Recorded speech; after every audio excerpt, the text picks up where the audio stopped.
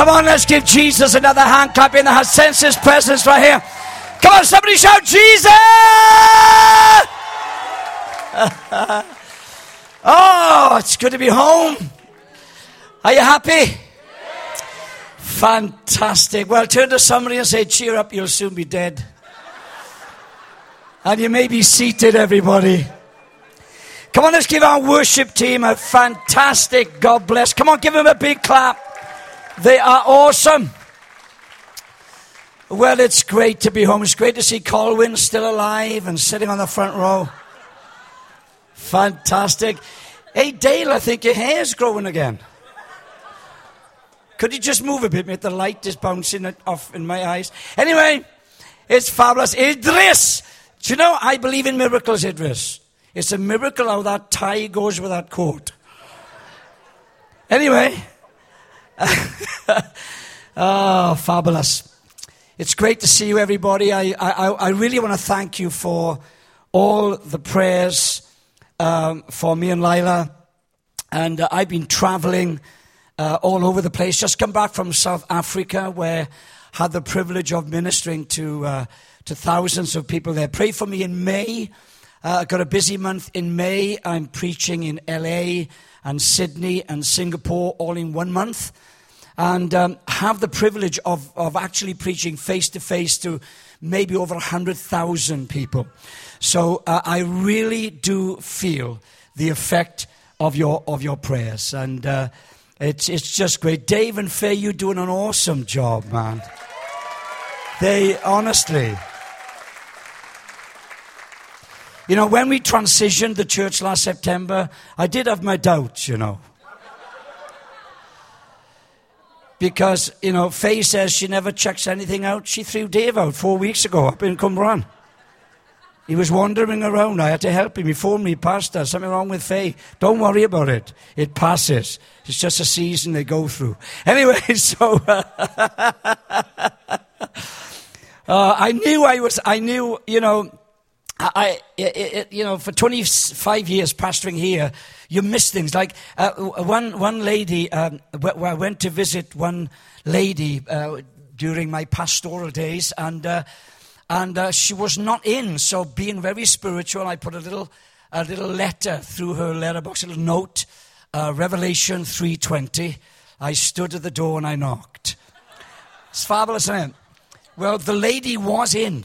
But for some reason, she didn't come to the door, and she knew where I lived. So she came and put a little note through my door. She said, "Dear Pastor, I knew you were there." And she put Genesis 3:10. I was afraid because I was naked, so I hid. So there's nothing like pastoring, is there? No, there's nothing like it. Fantastic. I knew I was home when a lady came up to me. Jane, where's Jane? Give me a wave, Jane. She's at the back there. And I remember preaching once, and Jane got Jesus touched her legs, and she walked up here. And some of you may remember that story. It's wonderful. I knew I was home. She came on to me and said, "Oh, Pastor, I've started to tithe. I didn't understand about tithing, but I just wanted to say thank you to Jesus." So I gave the 10th of my money, and long story short, 3 days later, I had a tax rebate that came back from like 3 years ago. And she said, "It's wonderful." But she said, "I didn't tithe to get Jesus to give me something back, so I told him off," she said. She said, "No, stop it. Shouldn't be doing that." And she said, "I didn't give this money to get something back. Jesus, come on now, behave yourself." So you know you're back home when you hear stories like that. Amen? And to see you so healthy and happy and you know, there's people. I met somebody this morning. I had to be introduced to them. That's the sign of a healthy church, when they don't know the pastor that used to be here for 25 years, sweating and crying over you, and, you know, wanting to murder you sometimes. But it's a sign of a healthy church. And I remember I was just driving around yesterday, and 25 years ago, when the Lord gave me the privilege of working with Him to plant this house, every day for, I don't know how long, maybe for many months, I used to drive around the motorway and the ring road of Newport, 7.2 miles. And I used to pray in tongues all the way around, believing that God would set up a wonderful, healthy, influential church in Newport. And, I'm so blessed to see you this morning. Don't give up on your praying. Just keep on praying. Something may take a while to come to fruition, but just keep on praying. Why don't we give Jesus another hand clap in the house right here? Are you ready for the Word of God this morning? Well, get your knife and fork out. Because I want to talk to you about 7 steps to a successful circumcision. Pastor Dave said he wanted to see who's really committed here. I said, Dave, listen now, that's a little bit heavy, bro. That's a little bit up front. So I've changed, if you don't mind, Dave, I've changed the subject this morning. And I want to talk to you this morning about the Protocol of Grace. Protocol is something that affects every area of our life. If you're a golfer, there's a protocol to the way that you play the game of golf. And some of you may have heard this before, but I was thinking about the whole concept of the Protocol of Grace. And I remember some years ago, I joined the Celtic Manor as to play golf there, and the owners of the Celtic Manor were hosting a day for Prince Charles. It was a special day promoting his trust, the Prince's Trust. So they had a special golf day, and they rang me up and they said, Pastor Ray, or they used to call me Reverend then. You should call me Reverend when you see me after the meeting, please. Respect, come on. And so they said, Reverend, look, Prince Charles is coming down here, and would you, there's a big banquet, and he wants to meet like just 30 people privately, just to say hi and stuff. So would you represent the club? So I said, wow, I'm honored, certainly. So we get up into this little room at the Celtic Manor, and everybody has security all the way up the corridors. And then I'm in this room with 30 people, and then Prince Charles's aide walks into the room to explain to us about the protocol. So he came in and he said, well, hello, everybody. He was from Merthyr. Hello, everybody. The Prince will be in approximately 1 minute and 25 seconds. We would like you just to meet in little small groups and talk casually. If the Prince approaches you to talk to you, please do not extend your hand to him before he extends his hand to you. And if he talks to you, you can address him as Your Royal Highness. If he speaks to you a second time, you can talk to him. I wanted to stop him on, now start again, will you please? And if he talks to you again, you can refer to him as Sir. Please don't bow, just nod your head because of the closeness of the vicinity of the Prince. And so just meet now, please, find somebody to talk to, and he went out of the room. Now I'm thinking, anyway, so I turned around to find somebody to talk to, and I ended up talking to 5 Korean businessmen because they were the same height as me. That's why I picked them. And they couldn't speak English. So I'm now, because I get locked into the moment, okay? So I'm talking to these 5 Korean businessmen. I am a preacher. I'm trying to go, what? And they were doing all this. And I'm going, I preach. So they're doing all this. And then in the middle of this deep conversation, I'm trying to communicate with another culture here. There was a tap on my shoulder, Your Royal Highness, the Reverend Bevan. So I turn in around, and he's there, okay? You can pick up CNN on him. Listen now, he's there, and I forget the bow. So this is how I greeted him.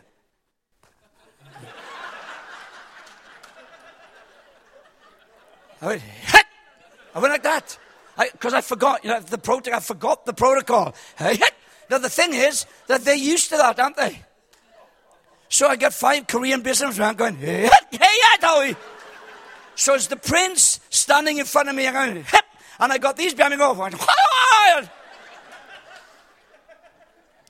he looked at me, and he went, I walked away.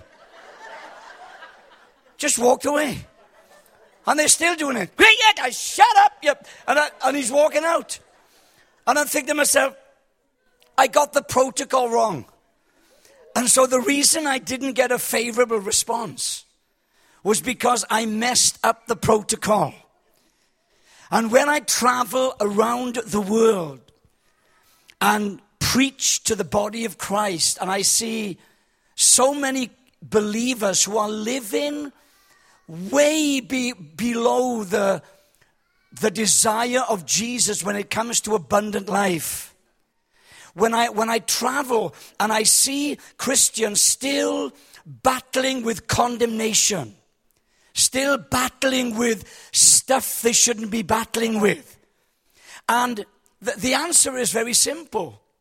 The reason why many of us live below the desired heart of Jesus for abundant life, the reason why many people live with a sense of guilt and unworthiness and always trying to please God and always thinking they're coming short.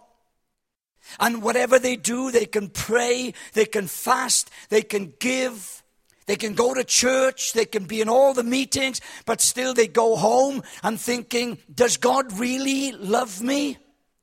Am I really pleasing God with this stuff that I'm doing?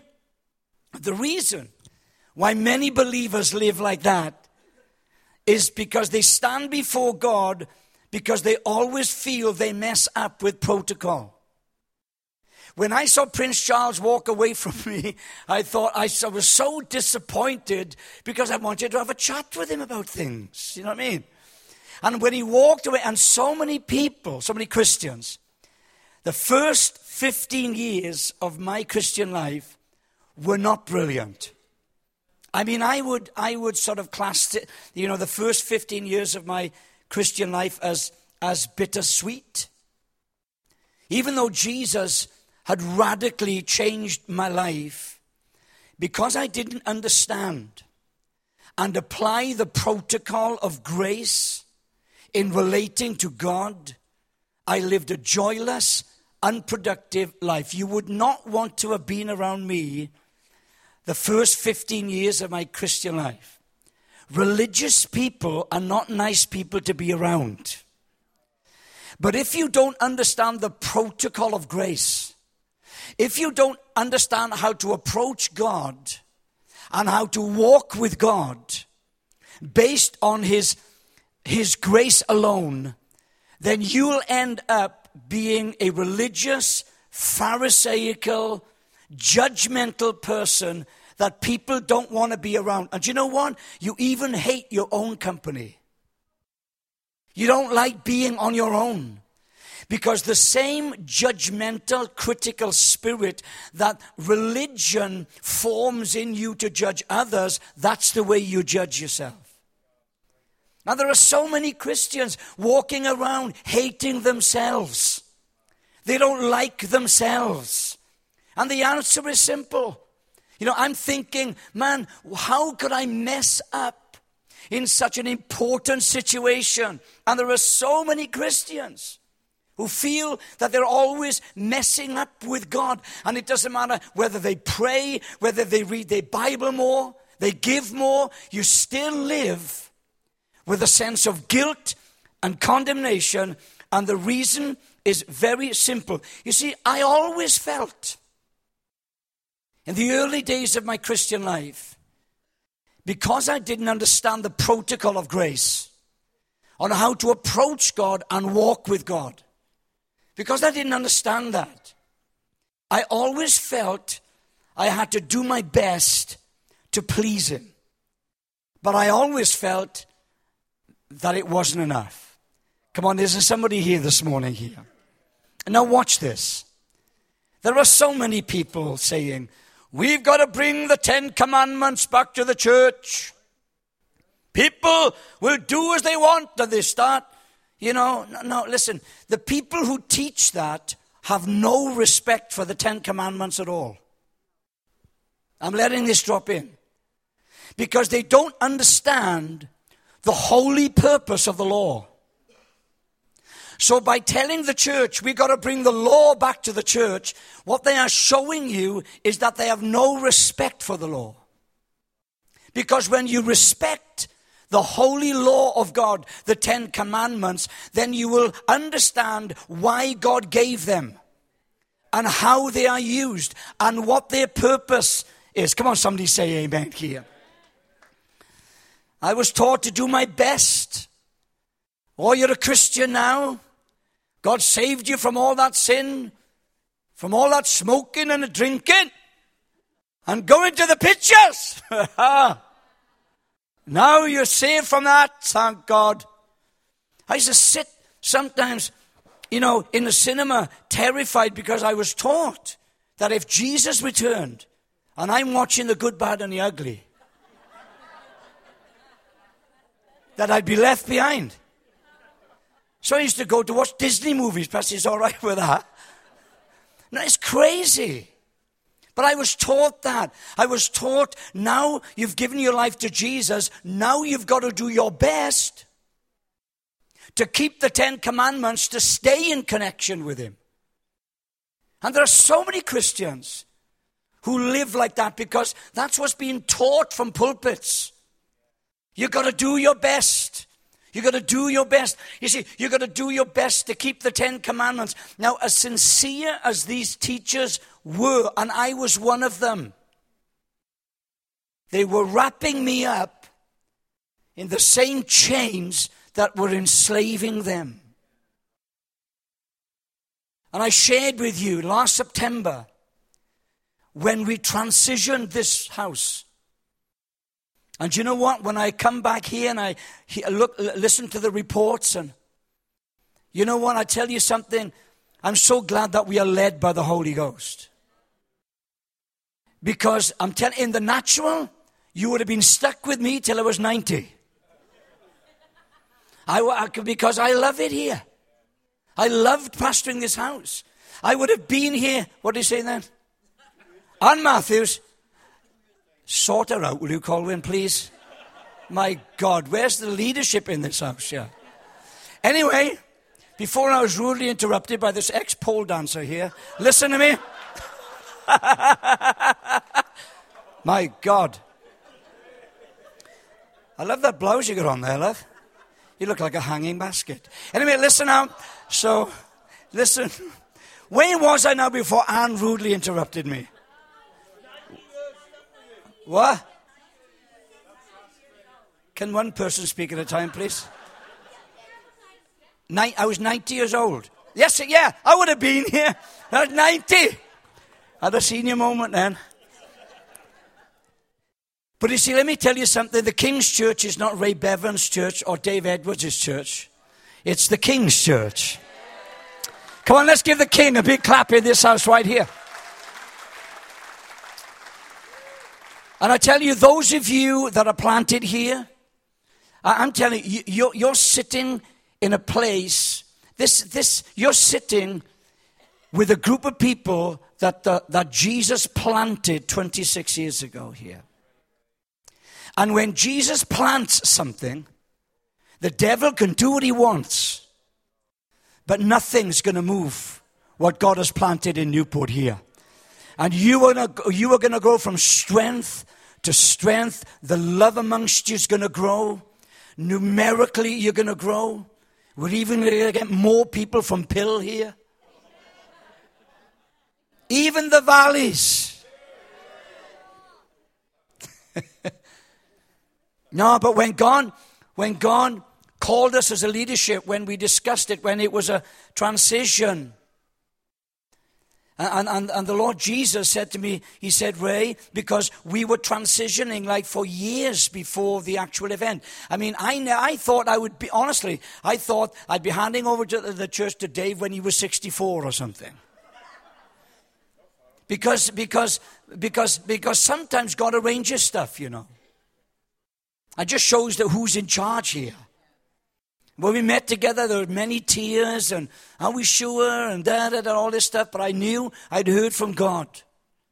In the same way I'd heard from God when he told me to plant this house, I'd heard from God to transition. And you know, I tell you what it felt like. When we transitioned, when the Lord said, you transition to your son now.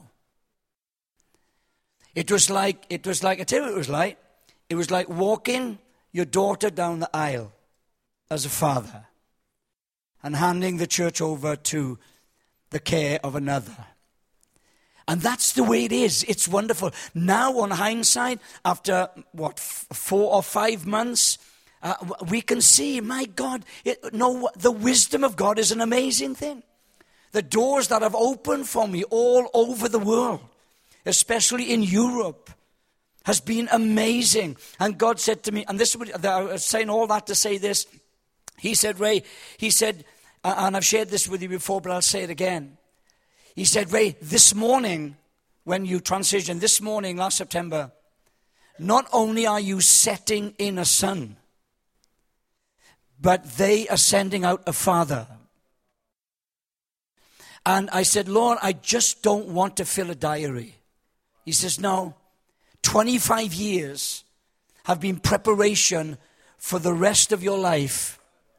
These 25, he said, Ray, just like the first 10 years or so were preparation for you to work with me to plant the church here. So the last 25 years have been preparation for what I'm going to use you to do in the body of Christ. And I've shared this with you before, but I want to say it again. I didn't plan to say this. He said, Ray, I'm going to send you out into my body, into my church, as an abolitionist. He said, the biggest form of slavery on planet Earth right now is in my church. They're worshiping me in chains, just like they did under Pharaoh and the taskmasters. And I want to tell you something. When you preach the 10 commandments to the church and then tell the church you've got to keep the 10 commandments, do you know what you're doing? Your Bible says you're putting people back into slavery. Paul said to the Galatians, you're going back. Why do you want to go back into slavery to the law?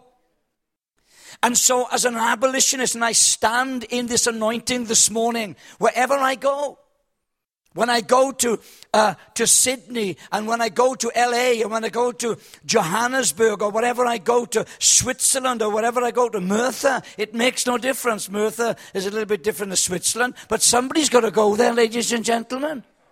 That was a joke. Anyway, but this mandate, or this anointing of an abolitionist and God's people for 400 years were raising their hands, worshiping God in chains, and God sent an abolitionist in the form of Moses. Let my people go. And there's a cry, especially across Europe. Christians desperately loving God, wanting to please God, but because they don't understand the protocol of grace, because no one has really told them that the protocol to approach God is based on unconditional favor and love alone.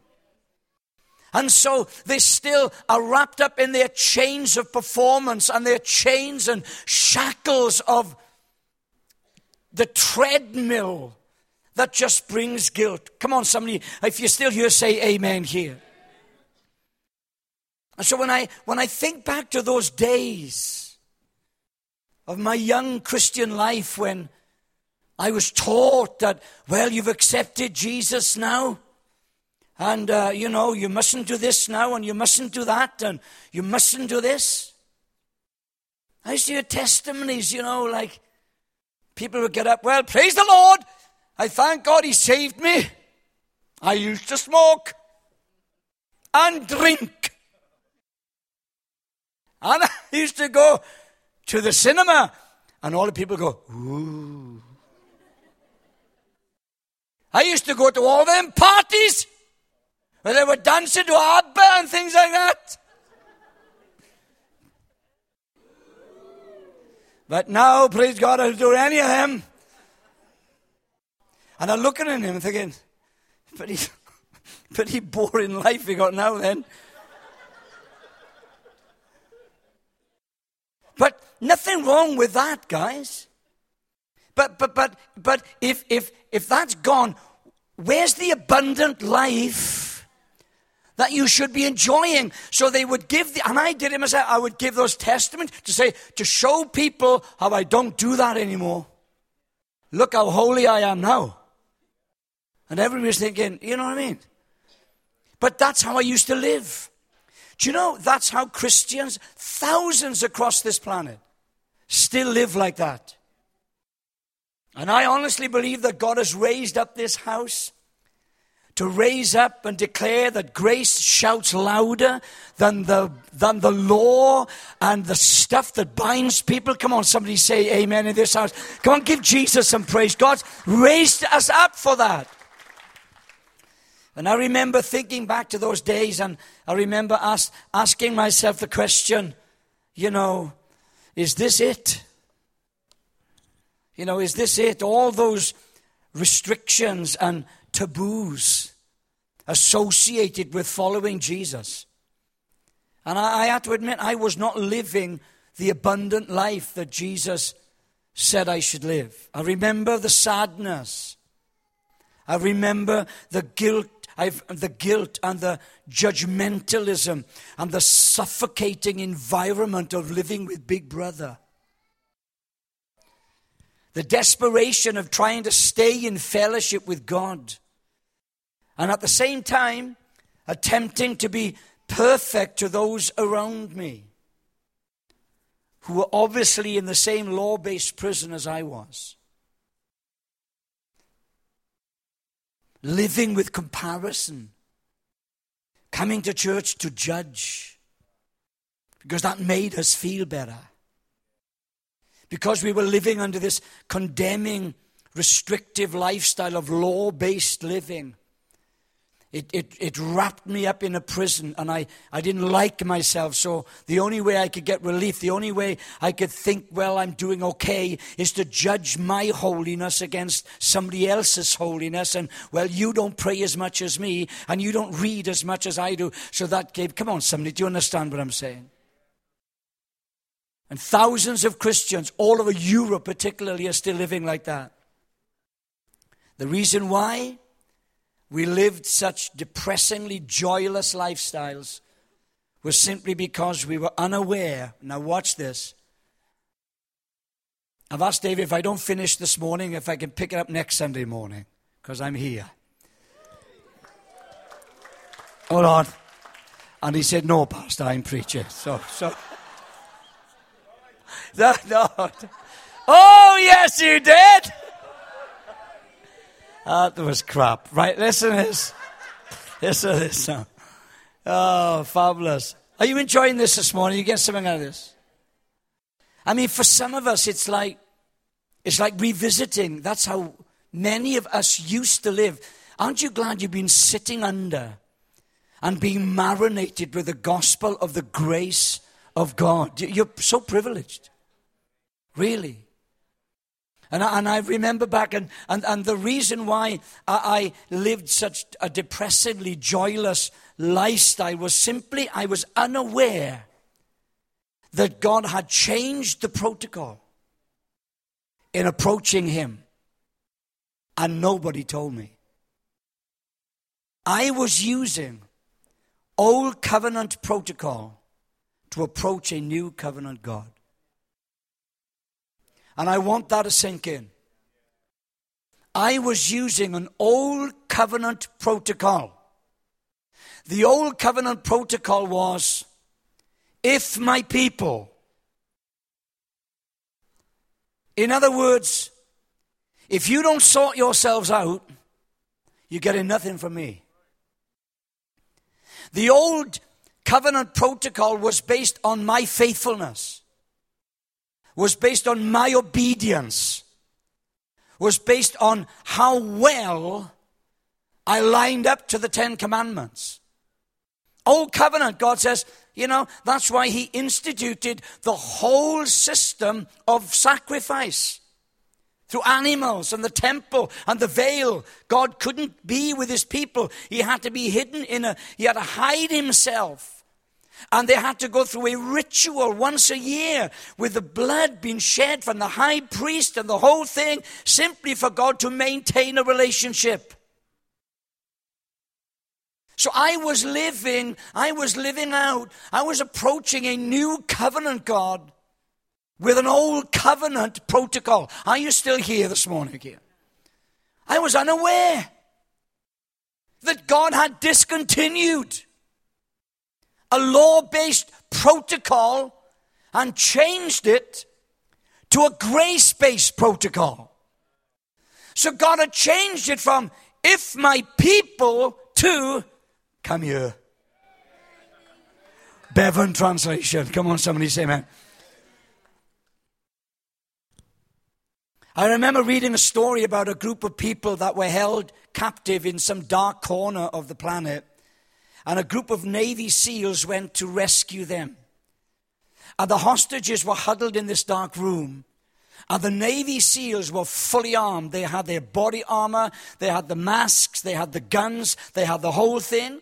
They found out exactly where they were. They located them. And they said, we've got to be in, we've got to be out. So they came to the place, they kicked the door down, and there the hostages were huddled in the room. And a Navy SEAL, fully armed, said, hey, we are Navy SEALs. We've come from America to rescue you. Follow us. Nobody moved. They just huddled in the corner, not sure whether they were friends or enemies, because of the stuff they'd been through. And the Navy SEAL said, quickly, we haven't got a lot of time. We've come to rescue you. And they looked at this Navy SEAL fully armed, the body armor, the helmet, the gun, the whole thing. And they stood there shaking. And the Navy SEAL they got so frustrated. Quick, you got to get out of here. Then one Navy SEAL read the situation. So very slowly, he put down his gun. He took off his body armor. He took off all his protective. You'd never know he was a SEAL until he was down to his normal clothes. And he went over and he just sat down by them, snuggled up to one of them, put his arm around them. He says, hey, my name's John. The President of the United States have sent us over here to get you out of this mess. Now, I'm going to get up and I'm going to walk towards the door. There's a helicopter waiting outside. So when I get up, I'd love you to follow me, and I'll take you to safety. So John, the disarmed, disuniformed Navy SEAL, got up, and he just walked towards the door, and one by one, these fearful, untrusting people walked out, and they were led to safety. What was the difference? Same Navy SEAL, different approach. And when you look at the God of the Old Testament, it's like looking at a fully armed, fully equipped Navy SEAL. But he did something 2,000 years ago. You see, that kept him distanced from his people. But his genius, the genius of salvation, was that he poured himself into a human being called Jesus. He was human, just like that. It was as if God disarmed himself, disrobed himself, came down in a person, and he came up to you where you were. He said, hey, my name is Jesus, and I've been sent by the Father to get you out of this prison of fear. Come on, somebody. Come on. Come on! He's just like us. That's the God of the new covenant. But very often, the reason why we are enslaved as Christians is because we don't understand new covenant protocol. We've gone from, if my people, to come boldly before me. Those who told me to do my best to keep the 10 Commandments as a Christian, as I mentioned, actually have no respect for the law at all. Watch this now. And if you get people coming up to you and says, all this teaching on grace, we've got to bring the 10 Commandments back. They're idiots. Because they don't understand what they're saying. Those who pride themselves on, you shouldn't go to that King's church because they preaching all that you can do as you like down there.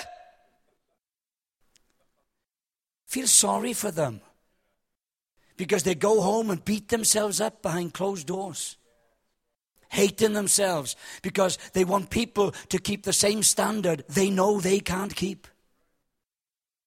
The Jews tried it for 1,500 years.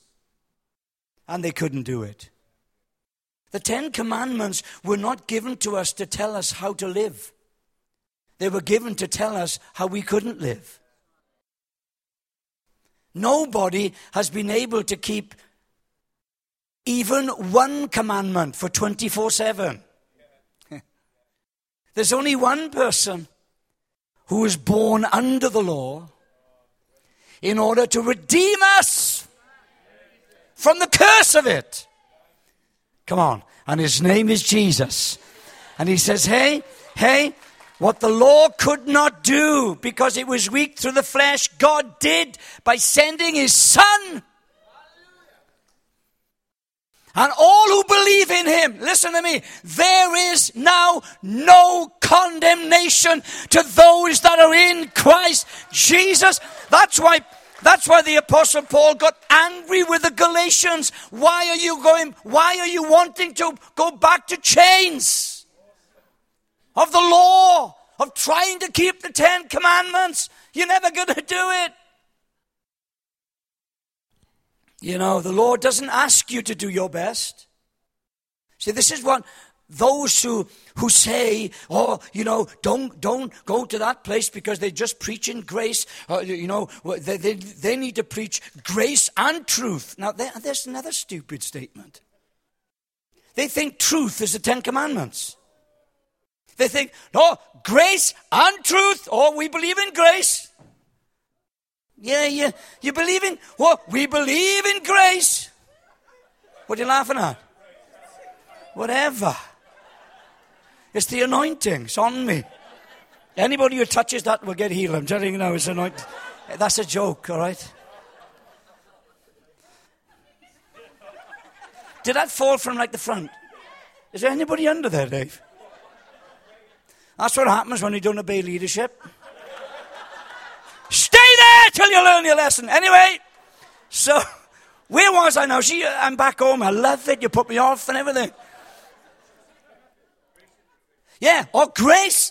They come. These, the holy ones, who look down upon people who just enjoy the grace of God, and they think, they don't get it. It's grace and truth, brother. Oh, really? Well, in the original, how come that it actually says this, that the law was given by Moses, but grace, truth? One word. But grace, truth came by Jesus. Hey, listen, truth always falls on the side of grace. Come on, I want you to give praise to Jesus. I mean, this is so exciting. Oh, look at the time. My goodness me. All right, I will. Listen now. But not too long. Because I'm hungry. Anne's making dinner for me today. Well done, Anne. I know. She's going to spike it after what I just told her now. Listen. The law. Listen, this is what the people who teach that, they don't understand this. The law doesn't ask you to do your best. The law says, be perfect. Or else. People who want to bring the 10 Commandments back to the church have no respect for the law. They say, well, do your best to follow the 10 Commandments after you've given your life to Jesus, when in fact the law demands you keep them all. Hey?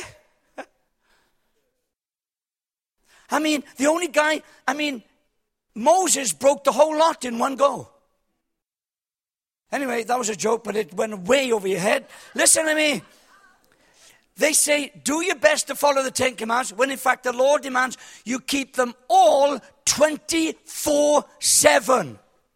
And if you don't keep the 10 Commandments 24/7, God's going to beat you up. Judgment will fall and you will be separated from God. That was the law was designed to do.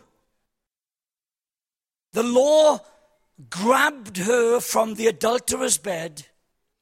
Interesting that they didn't drag the man too. So they dragged this woman by her hair and held her up to all the watching people. She was naked. She deserved to be stoned. The law was correct. The law was holy. The law was doing its job. She deserves to be stoned. It shows your nakedness to everybody and drags you through the street to shame you, to say, listen, you cannot be righteous before God. You're adulterous. And there it is. That's the job of the law. To show you, to shame you, to show you you can't live like this. You think you can. But here's the wonderful aspect of the law that those who want to bring it back to the church don't understand. And the Lord dragged her through the streets, watch, and threw her down at the feet of grace. Are you here? Watch, this is powerful. Threw her down at the feet of grace. What are you going to do, Grace? You see, the Bible says that the law is a schoolmaster that brings us to Christ. She lay there, naked, guilty, didn't raise her head. No one had to tell her she was a sinner. The law had done the job, and there she was, quivering at the feet of grace. And then grace, with his finger, began to write on the stone slabs. You see, when you see the Passion of the Christ, you see him writing in the dust. That's not correct. The place where this incident took place was in Solomon's colonnade, where Jesus was teaching, and he was standing on stone slabs. The law was standing around. The law had done its job, thrown the guilty sinner down at the feet of grace, and now grace takes his finger and writes on the stone slabs. What happened to the law? One by one, law had to back off. Law had to leave. You see, when you're sitting, when you're helpless, when you're trusting at the feet of grace, law has to leave the room. Come on, somebody. And grace wrote with a finger. They knew the only other time God had written with his finger on stone slabs was the 10 Commandments. Jesus was writing the 10 Commandments. They understood it. And then he said, anybody match up to this? And one by one they left. Well, watch this. The beauty of it. The new covenant protocol. And Jesus looks down at this woman, and she's expecting the judgment of the law. The Bible says he stooped down and wrote again. The first time was to dismiss the law. The second time was to empower her. Because Moses had to cut out a second set, did he not? And where did God put the second set? It wasn't in the front of the people and says, keep this because they would have died. No, the second set was put in a box called the Ark of the Covenant and hidden out of sight and covered by a mercy seat. God says, no longer am I going to relate to you through law, but I've sent my mercy seat. I've sent grace and mercy to you. And he wrote the second time. Then he said to the woman, I don't condemn you. Come on, somebody say amen. The law will condemn you, but grace has set us free. I don't condemn you. And watch this. Now go and sin no more. You see, he didn't say, go sin no more and then come back and see if I don't condemn you. The declaration of grace is, there is no condemnation to those that are in Christ Jesus. And let me tell you, it is that declaration of grace that will empower you to go and sin no more. Come on, somebody. It is the grace of God that teaches us to say no. Give the Lord another hand clap in the house. I'm nearly through here. I'm nearly through. Dave, can I pick this up next week? Are you okay? We'll pick it up again next week, okay? I'll be here. I'm just going to wrap this up here. This is just the introduction of the introduction here. In fact, the demand of the law is that you keep it perfectly. Do you know what? If you want to live by the 10 Commandments as a Christian, listen, this is what the Bible says. You put yourself under a curse. You actually willingly put yourself under a curse. Galatians 3 verse 10 says, but those who depend on the law to make them right with God are under his curse. For the scriptures say, cursed is everyone who does not observe and obey all the commands that are written in God's book of the law. So it is clear that no one can be made right with God by trying to keep the law. For as the scriptures say, watch this, it is through faith that a righteous person has life. Just stand with me right now in God's house. If you've received the word of God this morning, give him another clap right here. Come on. Now give him a big, big clap, everybody. Just look at me for a moment.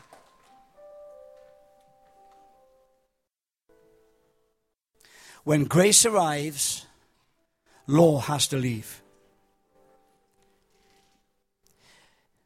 I no longer preach grace a lot. I preach grace alone. Alone. And when grace arrives, law has to leave. And the leadership here, we are very, very careful about who stands on this pulpit here. Paul was so mad with preachers that taught the law that he actually got quite rude with them. You know, I have the privilege of preaching for Joseph Prince in May in Singapore. And Joseph, he hardly has anybody. He really protects the pulpit. Because this is no game here. You know, the whole New Testament, if you read the New Testament and Paul's anger against hypocrisy, people teaching the law and performance, but he gave his life for it. He really did. It's a beautiful picture, even with the Apostle Paul, who lived his whole life up to the point of meeting Jesus as a Pharisee. Tried to keep the 10 Commandments, prided himself on keeping the law, persecuting. And you know the story. Jesus met him, knocked him off his horse, and he was blinded for 3 days, and he was led into Damascus. This is wonderful. You see, here's a law-based life dissolved in a moment. And then he's blinded, and God said, Ananias, go lay hands. And Ananias came and laid hands on Paul. And Paul opened his eyes. Listen, the first person he saw, when he opened his eyes, after being converted from a law-based Pharisee, the first person he saw was Ananias. You know what Ananias' name means? Grace. See, law had to leave the room. You know, when they brought baby Jesus into the temple? And two things, wonderful things happened. It's all in the Bible if you just see it through the eyes of grace. They brought baby Jesus. And Simeon, which means devout and obeying. He represents the law. Simeon saw the baby. Watch this. And the law saw the baby. Simeon, who represents the law. Simeon, devout, obeying, represents the law. And the law looked at baby Jesus. And this is what the law said. This is what Simeon said. Now, oh God, I can depart in peace. I've done my job. Watch this. In Luke 2. Immediately, it says, immediately, as Simeon left the room, a prophetess called Anna walked in. Come on, you got it. Do you know what Anna means? Grace. Law has to leave when grace arrives. Why are you living wondering about who you are, why you are? Why are you trying to please God just to... You know, Jesus loves you. Do you know the Bible says that Jesus justifies the ungodly? He doesn't justify the godly. He makes ungodly people right with himself because of his sacrifice on the cross. And some of you may feel the most unworthy person to receive Jesus, to live for him. Join the club. If you knew the truth about Dave Edwards, you wouldn't be here next week. In fact, next week I'm going to tell you some truths about Dave Edwards. That'll make you turn up, won't it? And then we're going to start on Colwyn. My God, place be empty. And then for the grand finale, I'm going to tell you the truth about myself. You'll all want to join the Jehovah's Witnesses, I'm telling you now. We are what we are. By the grace of God. Do you know what? I was preaching in Cape Town, and I saw this van. And it was a cleaning business. And the logo for the business, genius. The logo was, your dirt is our business. When you look at the cross again, do you know what the message of the cross is from God? Your dirt is my business. He took all your dirt, all your sin. He took all the stuff, man. All the stuff. He took it. And he says, the protocol has changed. You don't have to beat yourself up. Do you know what? Listen. Even the repentance that you need to turn to God, he actually gives you. It's a gift. There's nothing, it's not humanity cooperating with grace. It's all grace. Right now, I know that the Holy Ghost is giving the gift of repentance to people to turn to him. I'm going to ask you to close your eyes, bow your head. Holy Spirit, thank you for your word today. Thank you for the power of it. And I know there are people here, and they feel like that woman perhaps, exposed, hate themselves, so they try to cover themselves with leaves to present themselves before you. Lord, you know the worst about us. That's why you came to die for us. So I'm asking you, Lord, Holy Spirit, if there's someone here that really wants to start a relationship with you but never thought they could, I'm asking you right now, help them respond.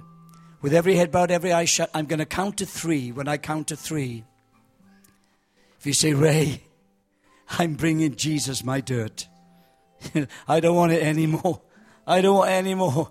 He can take it. And I'm just going to thank him for it. And there may be some more dirt in the future, but I know that I'm not going to try and clean up myself. I know that he's going to do it. I just lay at his feet. If there's anybody here, say, Ray, I want to give my life to Jesus. I want to give my dirt to Jesus. When I count to 3, I just want you to raise your right hand. I'll see it and I'll pray. Here we go. 1. Come on, man. It doesn't matter what you've done, where you've been. He's the greatest garbage collector on the planet. 2. And when I count to 3, if you want me to pray for you, raise your right hand high and I'll see it. Here we go. 3.